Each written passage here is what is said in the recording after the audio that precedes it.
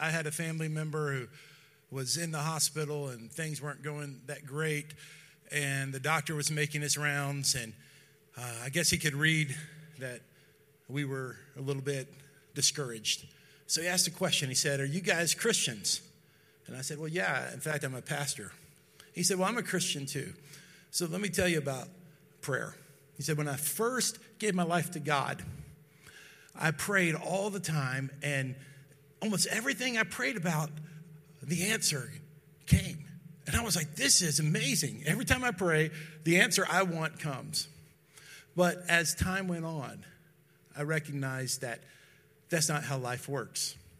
Because if every prayer was answered in this life the way we want them to, and then there would never be problems. There would never be adversity.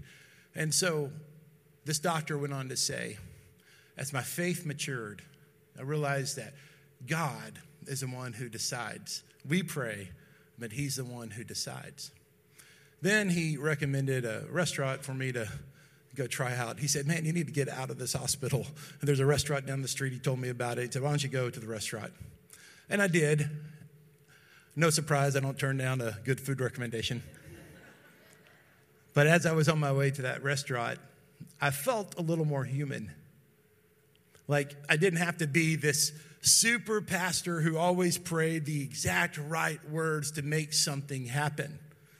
That I was someone in relationship with God, and I could trust in my friendship with God, even when I don't like how things are going. Yahweh is not our wish list generator. He is not a genie in a bottle. God, Yahweh, is not a force, and he is not an energy. Yahweh is our God with a personality, intelligence, and a will. And so we pray to him. We pray to his personality, we pray to his intelligence, and we pray to his will. So today I want to try to tackle a very difficult subject, to use an appropriate metaphor for today, and that's disappointment in prayer.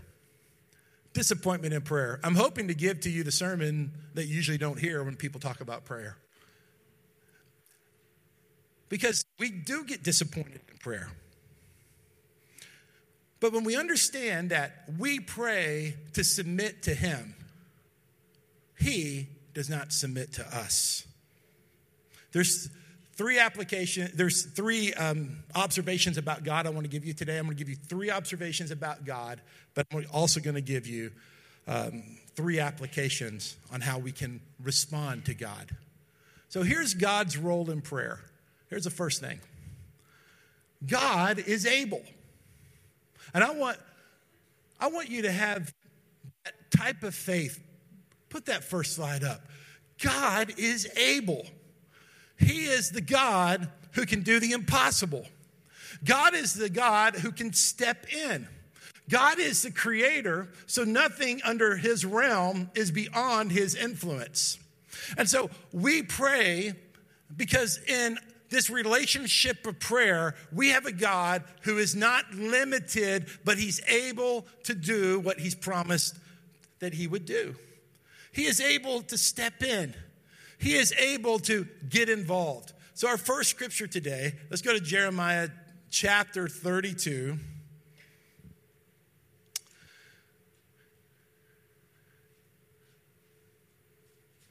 And it's going to be verse 27. I gave you the wrong reference. So it's going to be verse 27, so you can take that scripture off. And that is completely my fault. Jeremiah 32, verse 27. Listen, because only those of you with physical Bibles will be able to get here right now. We won't have time. Behold, I am the Lord, the God of all flesh. Now here's the question. Is there anything too hard for me? Wow, I got to say, that's an impressive media team right there. I could have just played it cool, and you never would have known. Behold, I am the Lord, the God of all flesh. And here's the question. Is there anything too hard for me? And guys, listen, I want you to hear this today. The reason we sing worship songs, the reason we gather here in the name of Jesus and we have the sacraments and we look at the scripture, it's to build our holy faith so that we can keep looking to a God who can do anything. Our God, there is nothing too difficult for him. He can move in ways we can't even imagine. And so we live with this possibility that we pray in faith and we pray in expectation because God can do what we can't do. You know, even something like a service that we have 52 of them a year, we pray and say, Holy Spirit, take this message, take this song, take this love, and do in people's hearts what we can't do ourselves. You know, I can't construct a speech that can change a heart. I can't do that. I can just present to you God's word and I pray about it and I think about it. But what occurs is the Holy Spirit of God. He comes and he makes a message fresh so that someone in this section and someone watching online and someone over in this section hears the same words, but the Holy Spirit does a unique work. That is the work of God. There is nothing impossible for our God. Our God heals diseases. Our God topples governments. Our God intervenes into those who have hardened their hearts to the gospel, and he does the impossible. And so we live in that world of expectation. And one of the great things I love about being a pastor is I hear stories upon stories about how God has worked in his people. And I get this front row seat, something that as our church develops, we want to do a better job of giving testimonies and getting video testimonies, and we're moving that direction because there's so many stories we capture that you don't get to hear, but we want you to hear more of them because our God is able. Now, we follow sports. There's some kind of sporting event going on today. You may be aware of it. You may not. But in this sporting event, people cheer. And the question is, does our cheering make a difference? I think in some cases it does. Sometimes the quarterback can't hear the signal. And sometimes you can just feel the momentum of a stadium. Or you can feel the team's spirits lift and they play with more precision, more enthusiasm, more focus. And so we cheer a team on, and it sometimes helps. Because when it comes to a cheering section, we don't cheer God along. Like, he doesn't need a cheering section to accomplish his work and his will. His power is contained in who he is. And so it doesn't increase by our cheering. And so we pray for us, we don't pray for him. He will accomplish what he wants to accomplish with us or without us. This is God, and this is who he is. He does not need us, but we need him. And so if we don't pray for our services, we take pride in our services. If we don't pray for our nation, we take pride in our nation. If we don't pray for our children, then we think that it is my ability and my parenting skills. If we don't pray for our marriages, we think, well, I'm just such a romantic Casanova. She have her wrapped around my finger. And we don't remember it's a miracle that she's still with me. Praise the name of the Lord. God's role in prayer is God is able, but number two, God intervenes. God intervenes. Not only does he have this ability, he has this involvement. The kingdom of God is consistently breaking into the natural realm. We have the supernatural work of God because the natural limitations, the supernatural is beyond the natural limitations. And so we see God moving in a supernatural way. And the story of the Bible, the story of Scripture is God's intervention. From the very beginning, from his walk in the garden all the way through until the book of Revelation, God's always stepping in. God is always intervening. God is always getting active with his people. So we're part of a long story of God's involvement. So we live with this wonder that God can and will step in. The same God who did it for Abraham, who did it for Moses, the same God who stepped in for Esther, the same God who stepped in and converted Paul and moved through the preaching of Peter is the same God who's alive today in 2023. And so we live with wonder and possibility that the way things have been won't be the way they will always be, because God is intervening and he's jumping in and he's paying attention to us. Jeremiah 33, chapter 33, verse 2 and 3, it says it this way. The Lord who made the earth, the Lord, Yahweh, who forms it to establish it, the Lord is his name, says this. Now you're going to be encouraged by this. Verse 3. Call to me, and I will answer you and tell you great and incomprehensible things you do not know. That's one of the first scripture references I ever memorized. Because before texting, we were on the phone all the time. Put that back up for a second. And they said, hey, God's phone number, Jeremiah 33:3. I can remember that. First scripture reference. So if you need to be encouraged, just remember Jeremiah 33:3.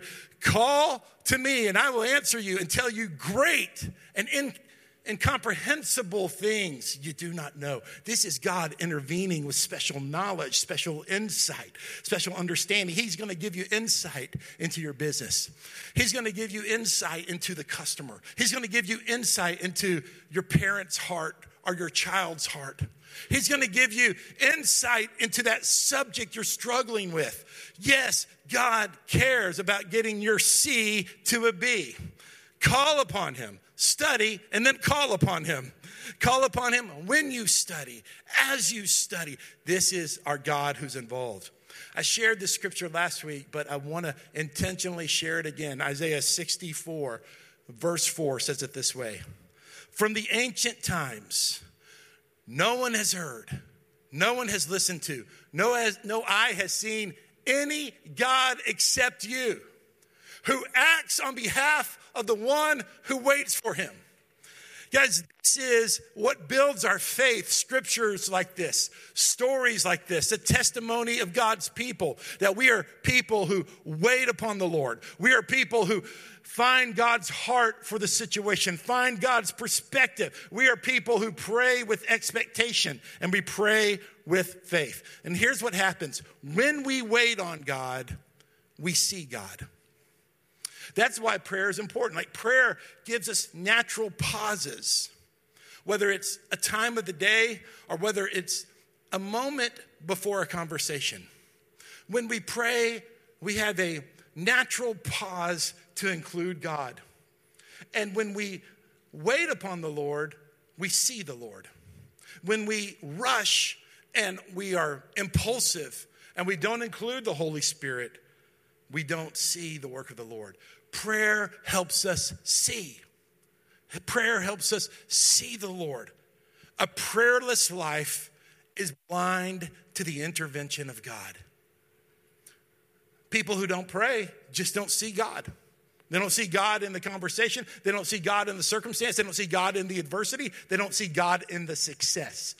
But when we pray, we begin to see the Lord is with us in all things. When I start praying to God, I start seeing God. Prayer really is about positioning.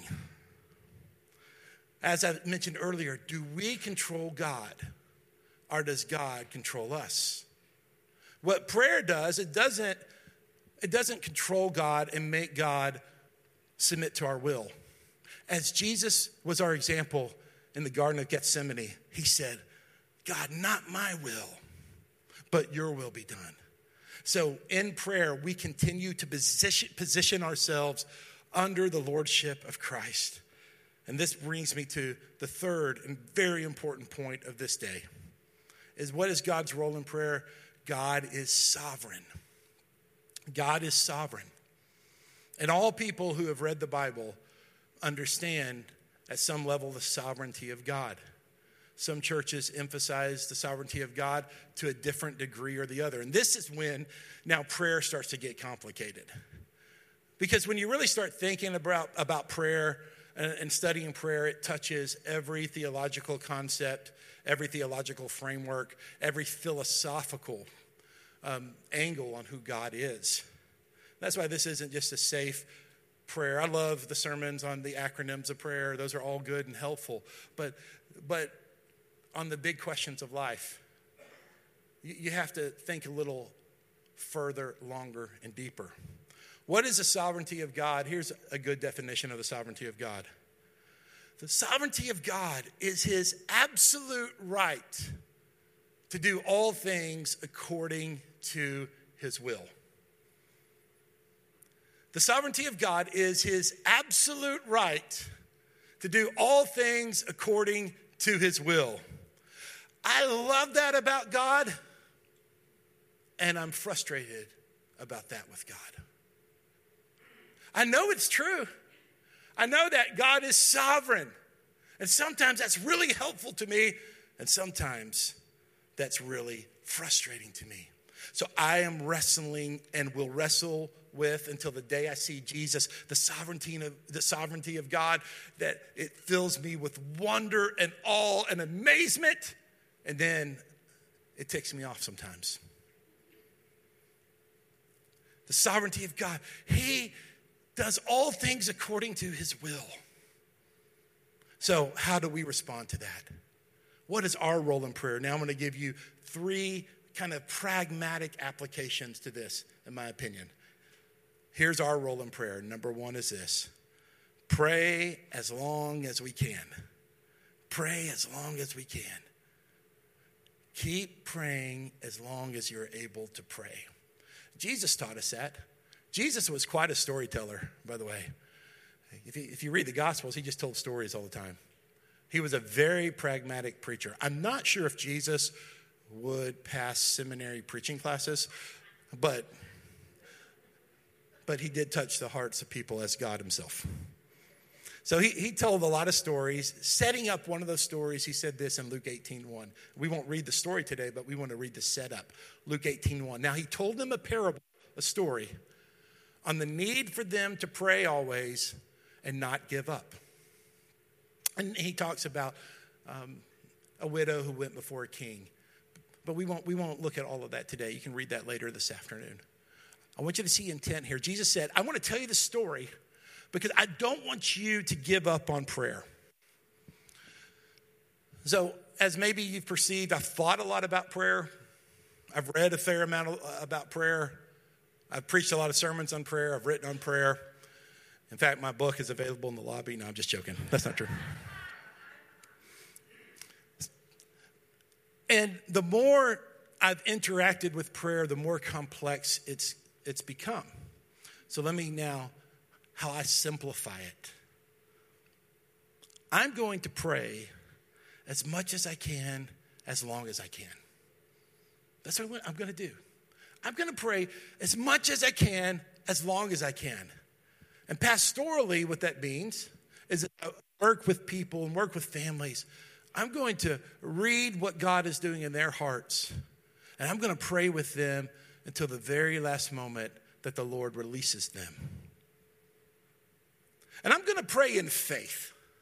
I'm going to pray in authority. I'm going to pray in power. Nobody wants weak, doubt-filled, compromising, half-baked prayers.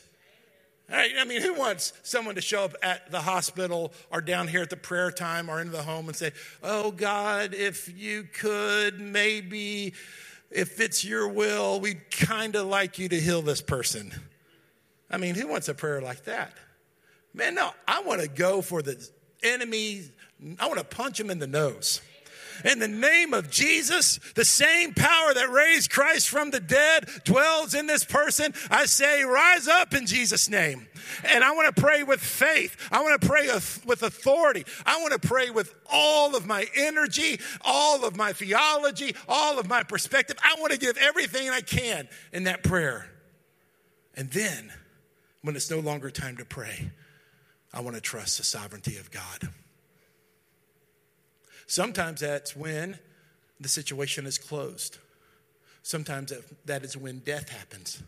Sometimes that is when people have said, I think the Lord's calling me home. They don't want a prayer for healing because they sense from the Holy Spirit their time has come. It's different for every person. It's different for every situation. But the point I'm trying to make is we don't have to reconcile all of these complexities in that moment of prayer. We've got to rest upon the stories in the Gospels and the stories in the book of Acts and the stories we have from our brothers and sisters we're in church and say, I'm going to pray with everything I have, with all the faith that I have, because I know my God is able and I know my God intervenes and I know my God is sovereign. So I don't even have to be scared that my words don't come true because I'm trusting in him, not trusting in myself. That's why one of the theological concepts that I talk about a lot, I've preached a sermon several times, is the already not yet kingdom of God. The kingdom of God is already here. Jesus inaugurated the kingdom of God. Jesus changed everything. The kingdom is fully here, but it's not already fully implemented. So all will be healed. Many in this life, all in the life to come. And so we command sickness and we command disease to retreat, and we speak to cancer and we speak to things that are a manifestation of a sinful world, and we command them in the name of Jesus to leave because our God is able and our God can intervene, and we trust the sovereignty of God all along. Which leads to my second response that I've already touched on is number 2, is we have to recognize God's sovereignty. Recognize God's sovereignty. Now, I struggled with this point in phrasing it. First, I said we have to accept God's sovereignty. Well, that's true, but I still don't like that word always because there's some things I just can't accept. I just can't accept some things that happen. I can't expect when life ends early. I can't accept abuse. I can't accept some things. There's some things I want to talk to the Lord about someday in heaven. It's just hard to accept. I said rest in God's sovereignty. Well, that might work out too for some of us, but sometimes it's not restful. Sometimes I'm not resting. Sometimes I rest in God's sovereignty, and sometimes I'm agitated with God's sovereignty. Reconcile God's sovereignty. That's another point that I wrote. And I thought, well, there's some things in life you just don't ever reconcile. We're going to go into heaven with some whys. So I settled with this. Recognize God's sovereignty. Because I can recognize God's sovereignty and not be happy about it. There are some Psalms right about in the middle of your Bible that I like to call the angry Psalms. And sometimes you just need to find the angry Psalms. I'm like, yeah, God, I felt the way he felt back then when he sang this song. That's being honest with God. And you can respect God and recognize his sovereignty without reconciling all of those emotions. And one of the reasons I felt like this was an important message for our church is for the culture of our church.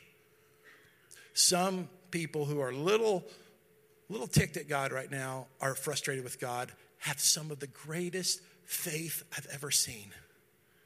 Just because all of your emotions are not aligned with God doesn't mean you're not aligned with God.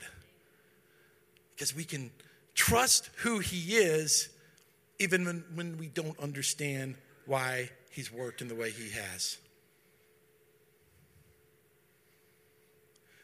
I want us to turn to Romans chapter 9. I'm going to share with you a complex scripture that will make you think all day. We're going to start with verse 18. And this scripture is talking about the salvation of the Jews and the salvation of the Gentiles. But I feel like I know it speaks to the sovereignty of God. And it can be applied to submitting prayers to God. Romans chapter 9, starting with verse 18. So you see, God chose to show mercy to some, and he chose to harden the hearts of others, so they refused to listen.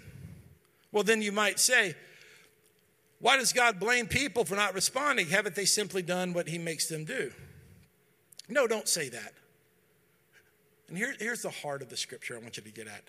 Who are you, a mere human being, to argue with God? Should the thing that was created say to the one who created it, why have you made me like this? When a potter makes jars out of clay, doesn't he have a right to use some lump of clay to make one jar for decoration and another to throw garbage into? In the same way, even though God has a right to show his anger and his power, he's very patient with those on whom his anger falls, who are destined for destruction. He does this to make the riches of his glory shine even brighter on those to whom he shows mercy, who were prepared in advance for glory. Now, this is one of those passages that, standing alone without the full scope of Scripture, it brings up a lot of thoughts and questions. The application I want you to make for this message is this, is the position of God. When we understand and recognize his sovereignty, we recognize that we have to submit to what he's allowed or hasn't allowed, even when it's unpreferable. Hey, that's not like the most fun thing to tell someone in a teaching, but I'm telling you that because that's how I've worked it out in my life, and I love you guys, and I want you to have something that resembles an answer. It's not an answer, but it resembles an answer. There's another theological concept a lot of us work in. You may want to write this down. It's called open theism. Open theism. It's something that I don't believe in. I don't believe Romans 9 teaches that. Open theism is this. Theism is God, right? It's a God who can do all things, but does not know the future. Wow, I didn't know I'd get that response from everybody. So for those of you who are watching on, you didn't hear, there was some gasp in the crowd. The God who knows all things, but doesn't know the future. Okay, even though some of you gasped, I want to say something. We may not believe that positionally, but we often live that way. We often live, when outcomes come, we're like blaming ourselves, or even blaming our prayers. And y'all see how complex this gets. Does God work in our timeline? Does he see everything happening at once? The point is this, is functionally, I think a lot of the church operates in open theism, as if we control the future. But we continue to submit to God, no matter what the outcome comes. Tough message, isn't it? But it's a real life. So the book of Job. I kind of groan internally when the time of year comes for me to read the book of Job in my Bible reading. Because I love the first 2 chapters and I love the last chapter, but there's about 40 chapters that are a little tough to get through. But I've read Job a lot. And it's maybe the oldest book in the Bible, and it's speaking to the oldest questions of humanity. Why do some people suffer? And at the end of the book, we don't really get the nice, clean, tidy answer we want. We get this call to remember our Creator and to live this life in relationship with God. Dallas Willard is a late philosopher at USC, but a godly man, a credible Christian thinker. And here was his comments on the book of Job. It helped me. I hope it helps you. It's noteworthy that when Job finally stood before God, he was completely satisfied and at rest. Though not a single one of his questions about his sufferings had been answered. His questions were good questions. He did not sin in asking them. But look at this. But in the light of God himself, they were simply pointless. They just drop away and lose their interest. What an incredible interpretation of the ending of Job. And I'd like to think that's how it's going to be for our lives too. That there are some questions and disappointments in prayer will carry into eternity. And that's not a sin and that's not wrong. And I don't know if we'll instantly have the answer because we have this incredible knowledge from the Lord. I don't know if we're going to sit down and have a coffee with God and talk it out. But likely it'll be when we see perfection and holiness, those questions just kind of fade off because of the greatness of who our God is. And that is how we can respond. Here's number 3. Keep looking beyond. Keep looking beyond. Look beyond the troubles of today. Look beyond the limitations and disappointments of today. Because, guys, we are heaven-bound people. Eternity has started here on this earth when we gave our life to Jesus. And we will live forever because of Jesus. That's why in the book of Colossians, chapter 3, starting verse 1, it says it this way. Since you've been raised to new life with Christ, set your sights on the realities of heaven, where Christ sits in the place of honor at God's right hand. Verse 2. Think about the things of heaven, not the things of the earth. For you died to this life, and your real life is hidden with Christ and God. And when Christ, who is your life, is revealed to the whole world, you will share in all his glory. God has put eternity in your heart. That's why you don't want to die, because you never will die. We're going to live forever and ever and ever. And if that seems like, oh man, I don't want to live forever. Well, find Jesus and his abundant life and work towards that life of Jesus, the Zoe life, the abundant life, working out in your life today. Don't set your sights on wealth, pleasure, power, adrenaline, status, romance. Those can all be gifts of God, but don't set your sights on them. Keep looking to the realities of heaven. Keep looking beyond. And then your disappointments in prayer will lead you to the one you're going to see. And you'll realize that he will make all things well. And that's what we can trust.